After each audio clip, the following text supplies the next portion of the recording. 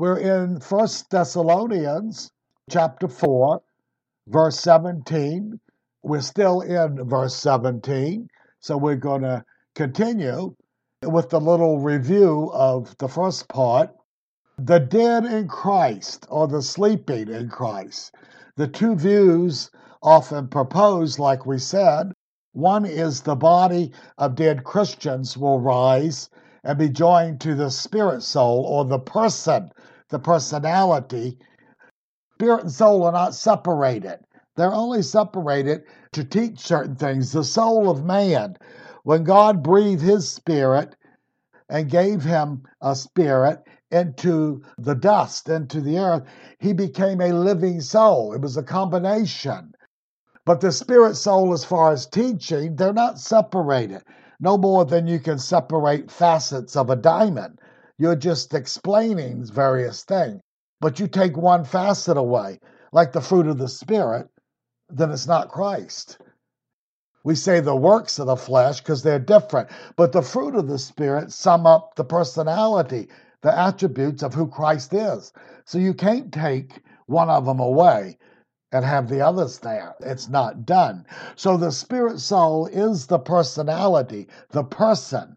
And when that person dies or is caught up, all of him goes into heaven, all of him goes into hell. There is no thing your spirit returns to God and your soul goes to hell. It's not possible, okay? But the other view, and we can see that that was the problem with the Thessalonians. When he explains this, it seems like they got a good point for him, that when they believed in soul sleep, as we study, even Martha believed that Lazarus would be raised the last day, the end of time. She didn't think he would go straight to heaven. And Jesus talked about, I will raise them up at the last day. He says that often. So he's implying that something is resting. So it may be the whole being, spiritual being, that he's talking about. If so, if this is so, then everyone from the gospel through the epistles for the last 2,000 years, they are sleeping. They are not in heaven or hell. And the Jesus he talks about when the church is raptured and he comes for his own, it appears at the same time the angels come and they're going to separate the goats from the sheep nations and people. And it even speaks of the resurrection of the damned. So something's going to happen then where we're going to put on immortality and be like angels. They're going to be given a spiritual body that's fit for punishment, that's fit for the wrath of God. That's the consequences that sin, its wages, is sin and wrath. Okay? So that will rise then. We'll go real briefly to 1 Corinthians chapter 15, verse 18. He's quoting, I'll read the scripture first.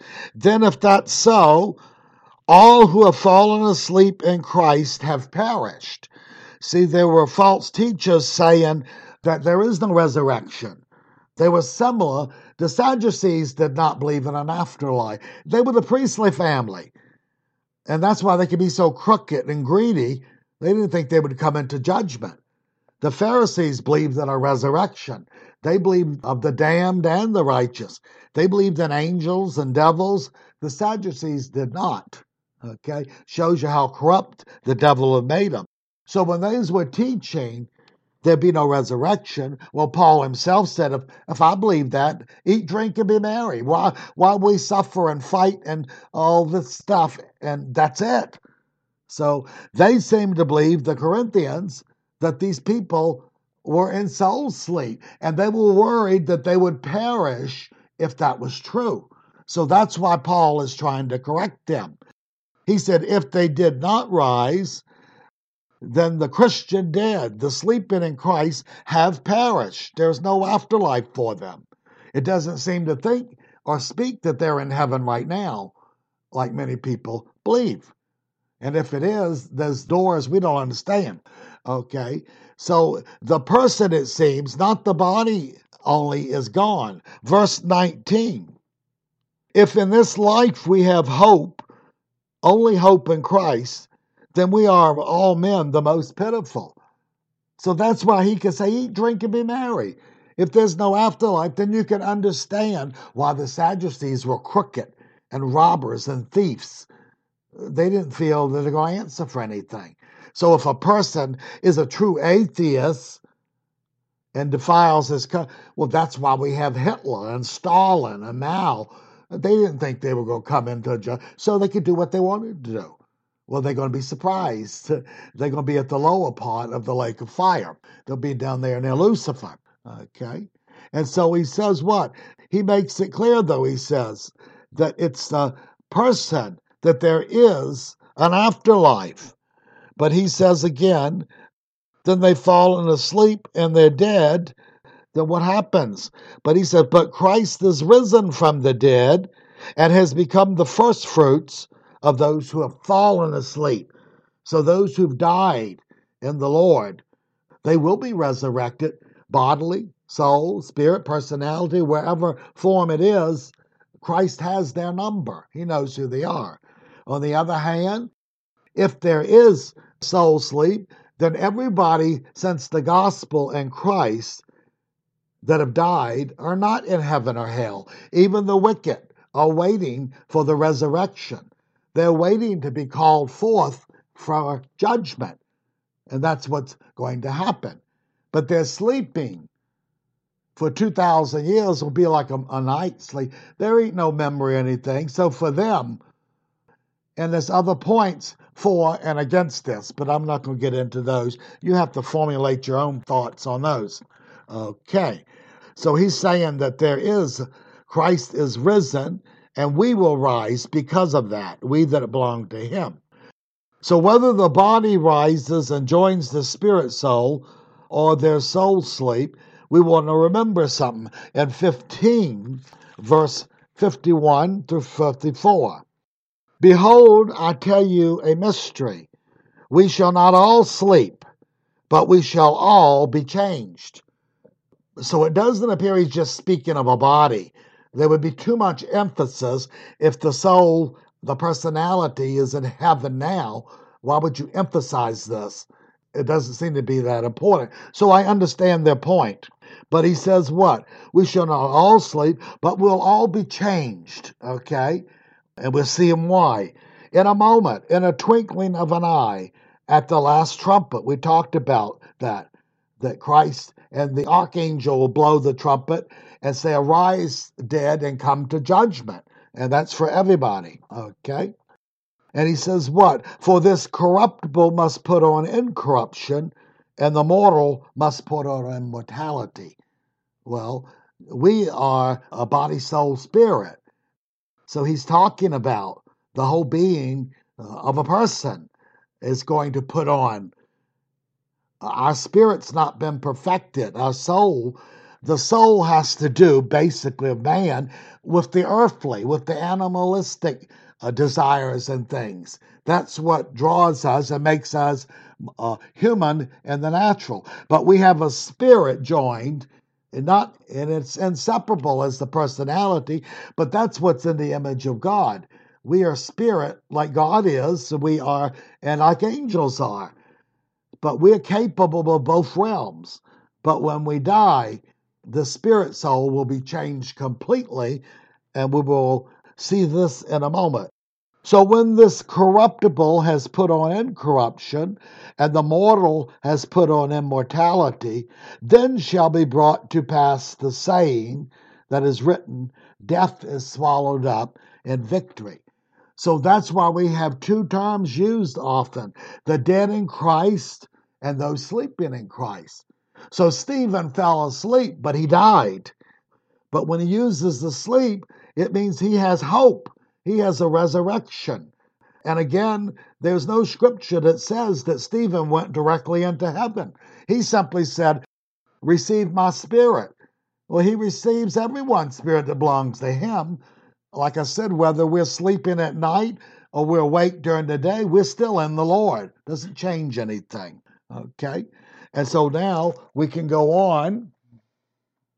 And I don't argue the point with people. I say, it doesn't matter that much. You walk with the Lord, you won't have to worry about any of this. Okay? So the corruption must put on incorruption. The mortal, that which makes us human, that's body, soul, and spirit. It must be changed. Flesh and blood cannot enter heaven. That in the natural cannot get into the spiritual realm. Doesn't matter who it is.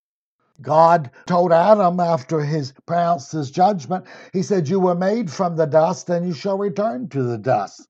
His body, that which connected him to the earthly, natural realm, he said would return to the earth.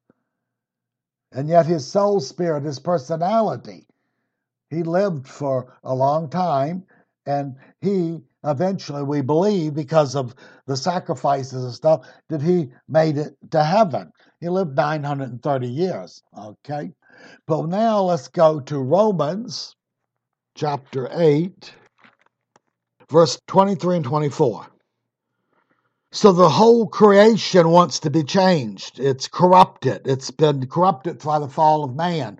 Nature, everything has some corruption, a decaying effect, okay? He said, not only they, the creation will be changed, but we also who have the first fruits of the Spirit. Even we ourselves groan within ourselves, eagerly waiting for the adoption, the redemption of the body. So if it's just the body, or if it's all of them, it's still the body's going, it's going to be changed.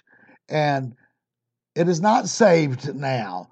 See, it was called the hope of salvation, final salvation. So if a person's in Christ, he has eternal life, but it's not permanent unless he endures to the end and continues with the Lord. It can be lost or forfeited. For he says we are saved in this hope. What hope? The coming of the Lord and the resurrection.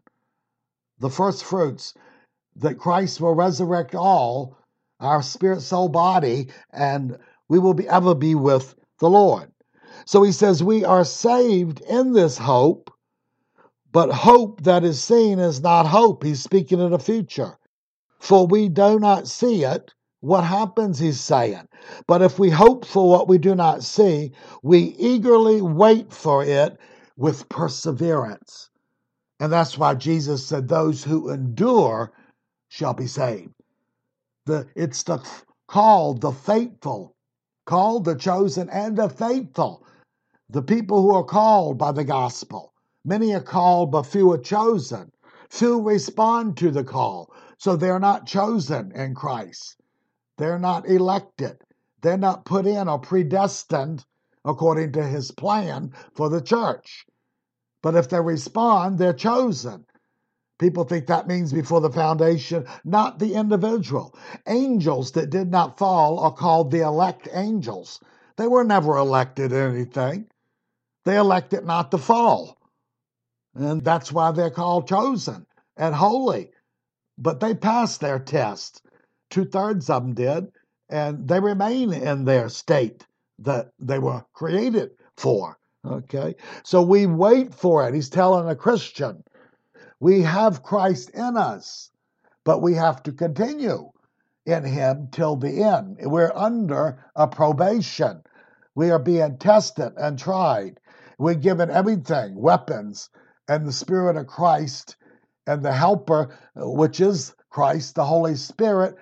So we have to use these things that's given to us, and if we don't, we forfeit these things. There's no irresistible grace. Man and Christians must always yield their will to the good or the bad. They have the capability to do this, okay? So whether it's the body or the spirit soul that rises or separate, our salvation now is by hope. And we are looking for the second coming and the coming of the Lord because we're groaning. We don't like the state we're in. Like Paul said, we have a desire to depart because we know about the carnal nature. We know about the world and the devil, and we're in these conflicts. And our spirit, our soul, our personality and body can be drawn to the demonic realm, to the earthly and corruption. You see, it has the capability. But when we're born again or regenerated, Our spirit is given a new spirit, but it must yield. It can be defiled. It can disobey God. But if you walk in Christ, there's a new person, and he wants to do the things of God, and the old corrupt nature still wants to go back to the world.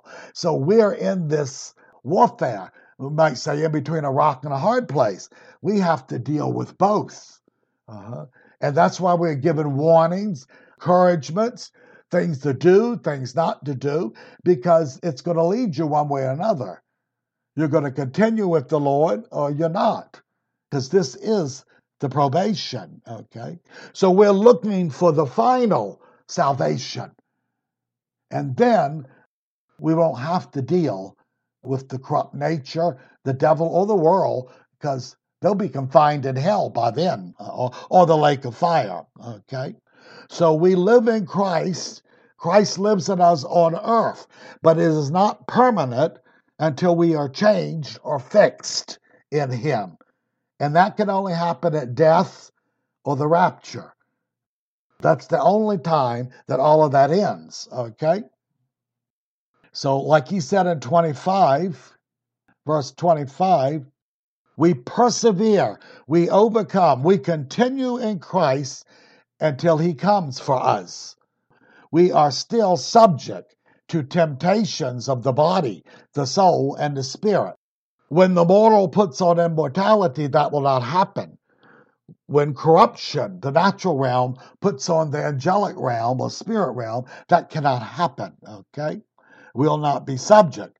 We won't have to fight the world, the flesh, or devils once that happens. Christians have the new man joined with Christ. He's new in his spirit only as he is joined with Christ, as he's yoked with him and he walks with him. And that's why we are told to put him on. It means you can do this, or you can refuse to do it and go back to the old nature. And then you're not going to have no new man for long, because the Spirit of Christ is going to leave. The Father's going to cut that branch off, and there'll be no life of Christ in him anymore. So we see that this all depends on the Christian will to yield to God or not to yield to him. And it's never taken from a man. There is no irresistible grace, okay? So we see that. But the old man, the corrupt nature, it still pulls us to return to the way of the world, the way of wickedness. That's a part of the original sin. That's a part of what we inherited through the fall of Adam. We inherited a sinful nature. But in itself, God does not damn people for that. He damns them if they feed it and they continue in it and they don't resist it. He never said he asked for perfection. He'll take care of that through Christ. But he expected Cain not to be evil, and he warned him that sin, like a beast, it was a demon of murder, wants to get you, but you must overcome it. You must He told Cain that. Now, he would have told Cain that if Cain couldn't have done it. So even under the lesser covenants, man is responsible, and God expects him to act according to that. And if he doesn't, he judges him for that, like he did Sodom and Gomorrah. And he'll do that to the individual. So he's saying man can resist. He winks at their ignorance and their inabilities because they don't have Christ in them, but they still have moral judgments, and they can say yes and no, and God understands that. But if they keep saying no, then the demonic power takes more control of them. So God expects people to obey their conscience. And then they defile their conscience, they're in trouble. And only the Spirit can undo some of that. Okay? So we're to overcome corruption. We're to fight it. We're to resist it. We're given the armor of Christ. We're told to put on the helmet of salvation. Well, if you don't put on the helmet of salvation, you won't get salvation in the end. You will lose it. But he tells you to put it on. So again, we say it's always a spiritual and a human side. They're never separated. It's not all God, it's not all man. The greasy graces is all grace. Well, they're liars.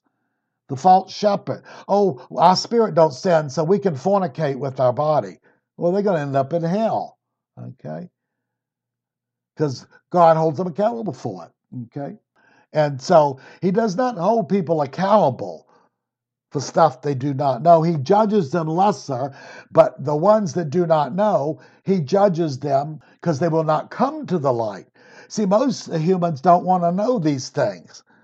So God judges that as if they've heard it. So if they refuse the truth, he judges it as if they had the truth. Men love darkness rather than light, and they will not come.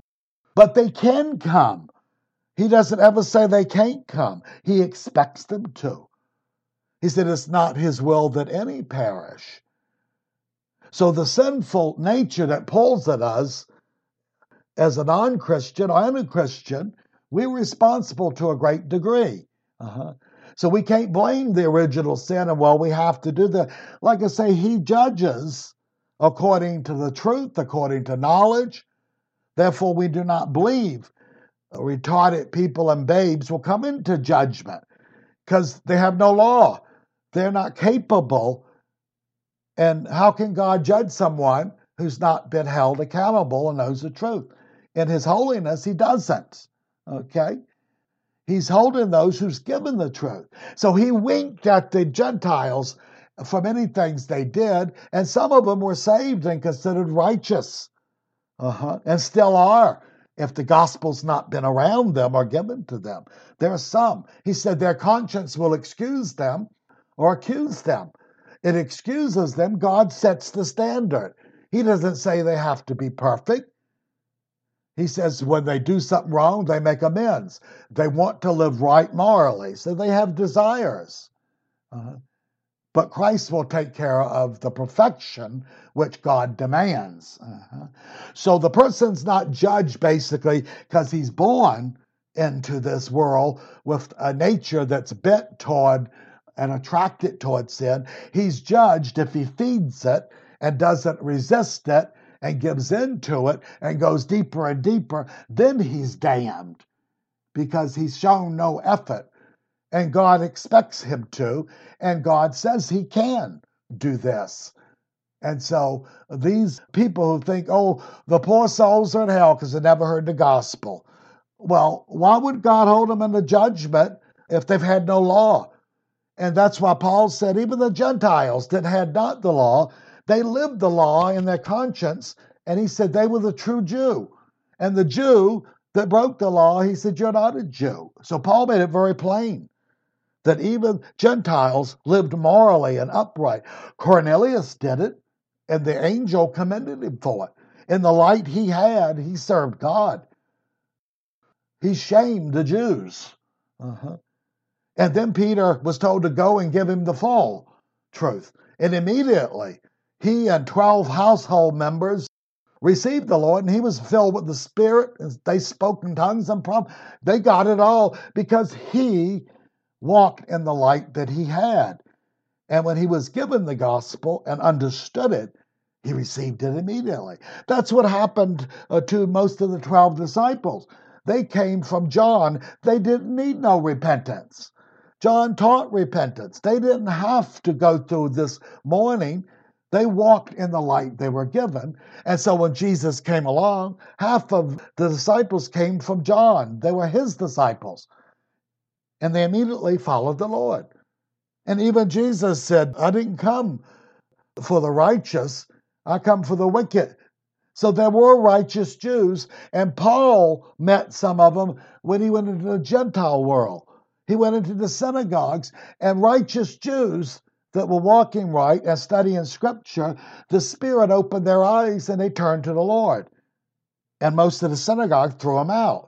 And it was good for the Gentile Christians because they could lay the foundation all the way back to the old prophets of what they'd received, what Christ was and who he was. So they didn't know a lot of that. They just knew they were born again and Christ was their Lord. So this happened throughout the 70, 80 million people in the Roman world. It's believed 8% may have been Jews, and they had many synagogues. So we see God's wisdom there. He converted some, and they joined the Gentiles, and they began to instruct them into the old, which was the foundation for the new covenant. And they could explain these things to them. So we're seeing that the corrupt nature pulls us still. That's why we are tempted. And it will yield to whom it will. A Christian will and spirit is not overridden. A lot of people think, oh, no, because your spirit soul is you. And there's no possible way for your spirit not to sin and your soul to sin. Thessalonians we'll get to later. He said, I pray the God of peace will sanctify you wholly, completely. Your spirit, soul, and body. Immediately says your spirit needs to be sanctified. It still can deal with sin. So these people say when you're born again, your spirit can never sin. They're teaching heresy. They're teaching Nicolaitan doctrine that you can sin all you want with your body and your soul because your spirit can't sin. And they exchanged wives and fornicated with each other. And Jesus said, that doctrine I hate, and I will destroy her children. Those who believe in greasy grace and a license to sin, God is going to destroy them spiritually, not only in this life and the next. He destroys them in this life because they got born again. He removes his spirit if they were ever saved, and they're deceived. Spiritual destruction. And then at Judgment Day, they'll answer for everything. So your will determines everything. And people run back and say, well, the salvation's not, the plan of salvation had nothing to do with man. But to repent and believe has everything to do with man. God will not repent for you, and he will not believe for you. He's the helper. He will help you because you can't do it without him. But he can't do it if you don't yield and obey. You have to do the repenting. You have to do the believing. Then the Holy Spirit does the work. Okay? That's what when James says, cleanse your hearts and purify your souls. See, if you've fallen into the world, or you're still there. And if you don't cleanse your hands and repent, that's what it means. You stop your sinning, what you know to do, and you turn to the Lord for aid and for forgiveness. He don't purify a heart that's still practicing sin. He will not purify a Christian spirit while he continues in gross sin. He can't do it. He has to have a temple, and it has to be cleansed.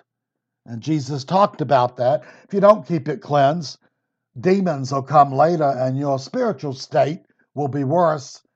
And that's why Peter said it's better not to have known the way.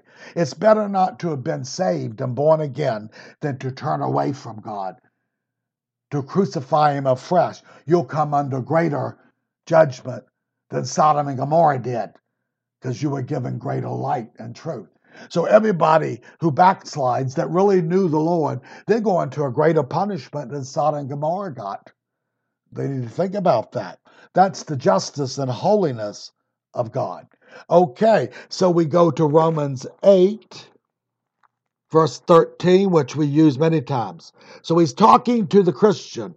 The verse before he said, brethren, we are not obligated to the flesh. A Christian's not obligated to follow the old man and to yield his members to it. Okay?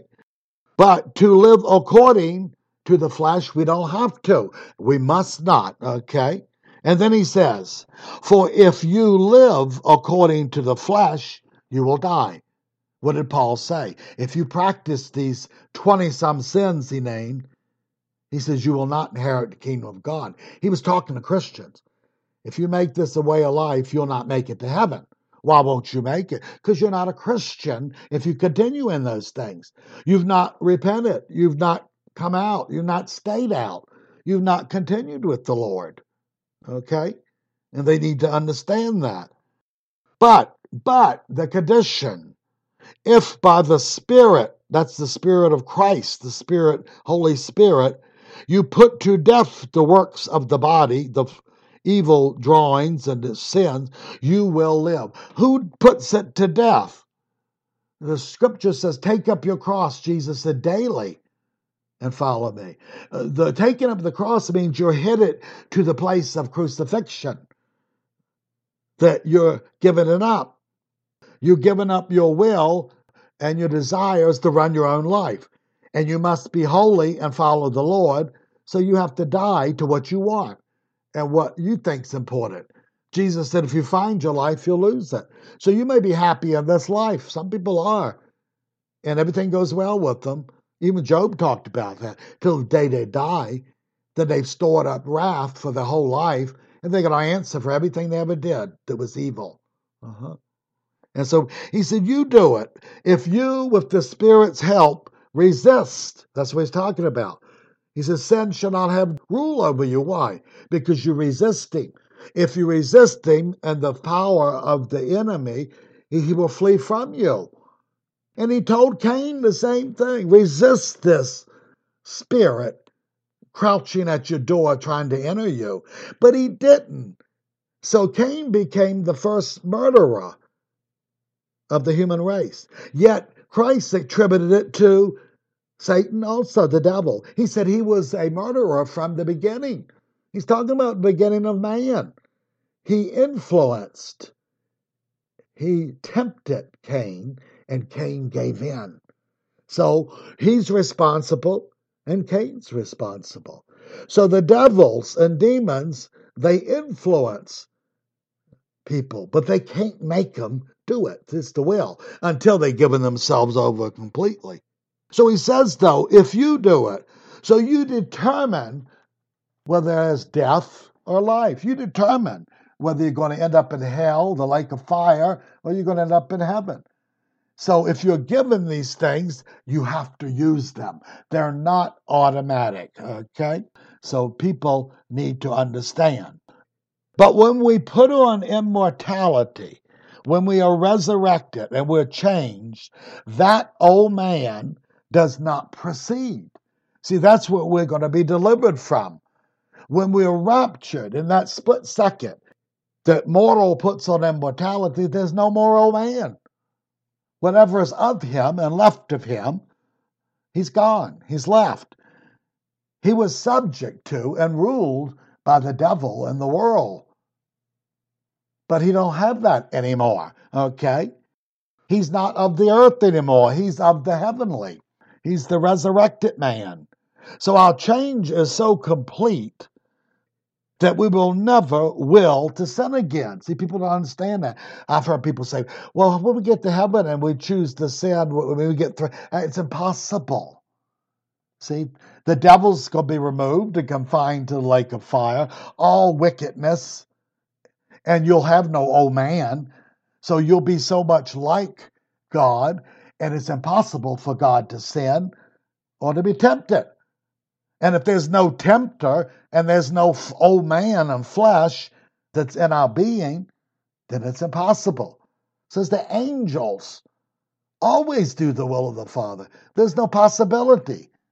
They were tested and they passed their test. They won't be tested again. And nobody can bother them because there is nobody to bother them. Okay? So our change is so complete that we'll never sin again. We'll never desire. Those are former things that will pass away. We'll never be tempted for evil. There'll be no evil angels around, the demons, because they will be confined to the lake of fire with all the wicked beings. And Scripture says the smoke of their torment shall ascend. It's implied the lake of fire may be outside New Jerusalem, because it said the smoke goes up before the Lamb and his angels. It appears that even the resurrected humans will never even think about that. They may not even come into their memory. But it's going to come up before God and the angels as a memorial to God's holiness against these evil beings that once were next to God. Lucifer, before his fall, God said, you were perfect in all your ways the day you were created. Well, we are born and we inherit things from our parent, but we learn and grow and we can change things. And, we're not fixed in who we are. They were fixed in perfection as angels. They were created in a moment And that's how they are, the ones that didn't fall. And they will remain that way forever in holiness. They never tasted sin. They learn from it. The Bible says the angels desire, Paul said, to look into the things of the church, the body of Christ. They are amazed, probably, how God can transform and change. See, because they never experienced it, but they watched it happen. And because they didn't fall, they are being instructed and given wisdom without tasting of the fruit of knowledge as Adam did. See, Adam was being tested. He failed. And so he was corrupted. The 2/3 of angels did not fail. And so they were not corrupted. And then God said, now I'm going to explain things to you. It says they desire to look into these things. Okay? So when we get in Christ and we are transformed, we shall be sinless, holy, and undefiled. Why? Because of Christ. His Spirit. Christ does it in us and for us. So he changes us completely. The world, the flesh, and demons are not with us anymore. Our flesh cannot yield because it's not there. The corrupt nature is left behind. That's why we are changed at a moment of time, okay? So then we cannot sin nor be tempted with evil. There will be no evil around. We shall be like the faithful angels, okay? The angels often are referred to many times as the holy angels. Even Christ refers to them. He refers to them. And he says that a person denies him before the world. That's a Christian, a backslidden Christian. He said, I will deny him before the Father and the holy angels. So he recognizes who they are and what they were made for. They know he's the creator. He's one with Jehovah. They are called the elect angels because they elected not to turn against the Lord. They chose not to side with Lucifer. Let's take a break now.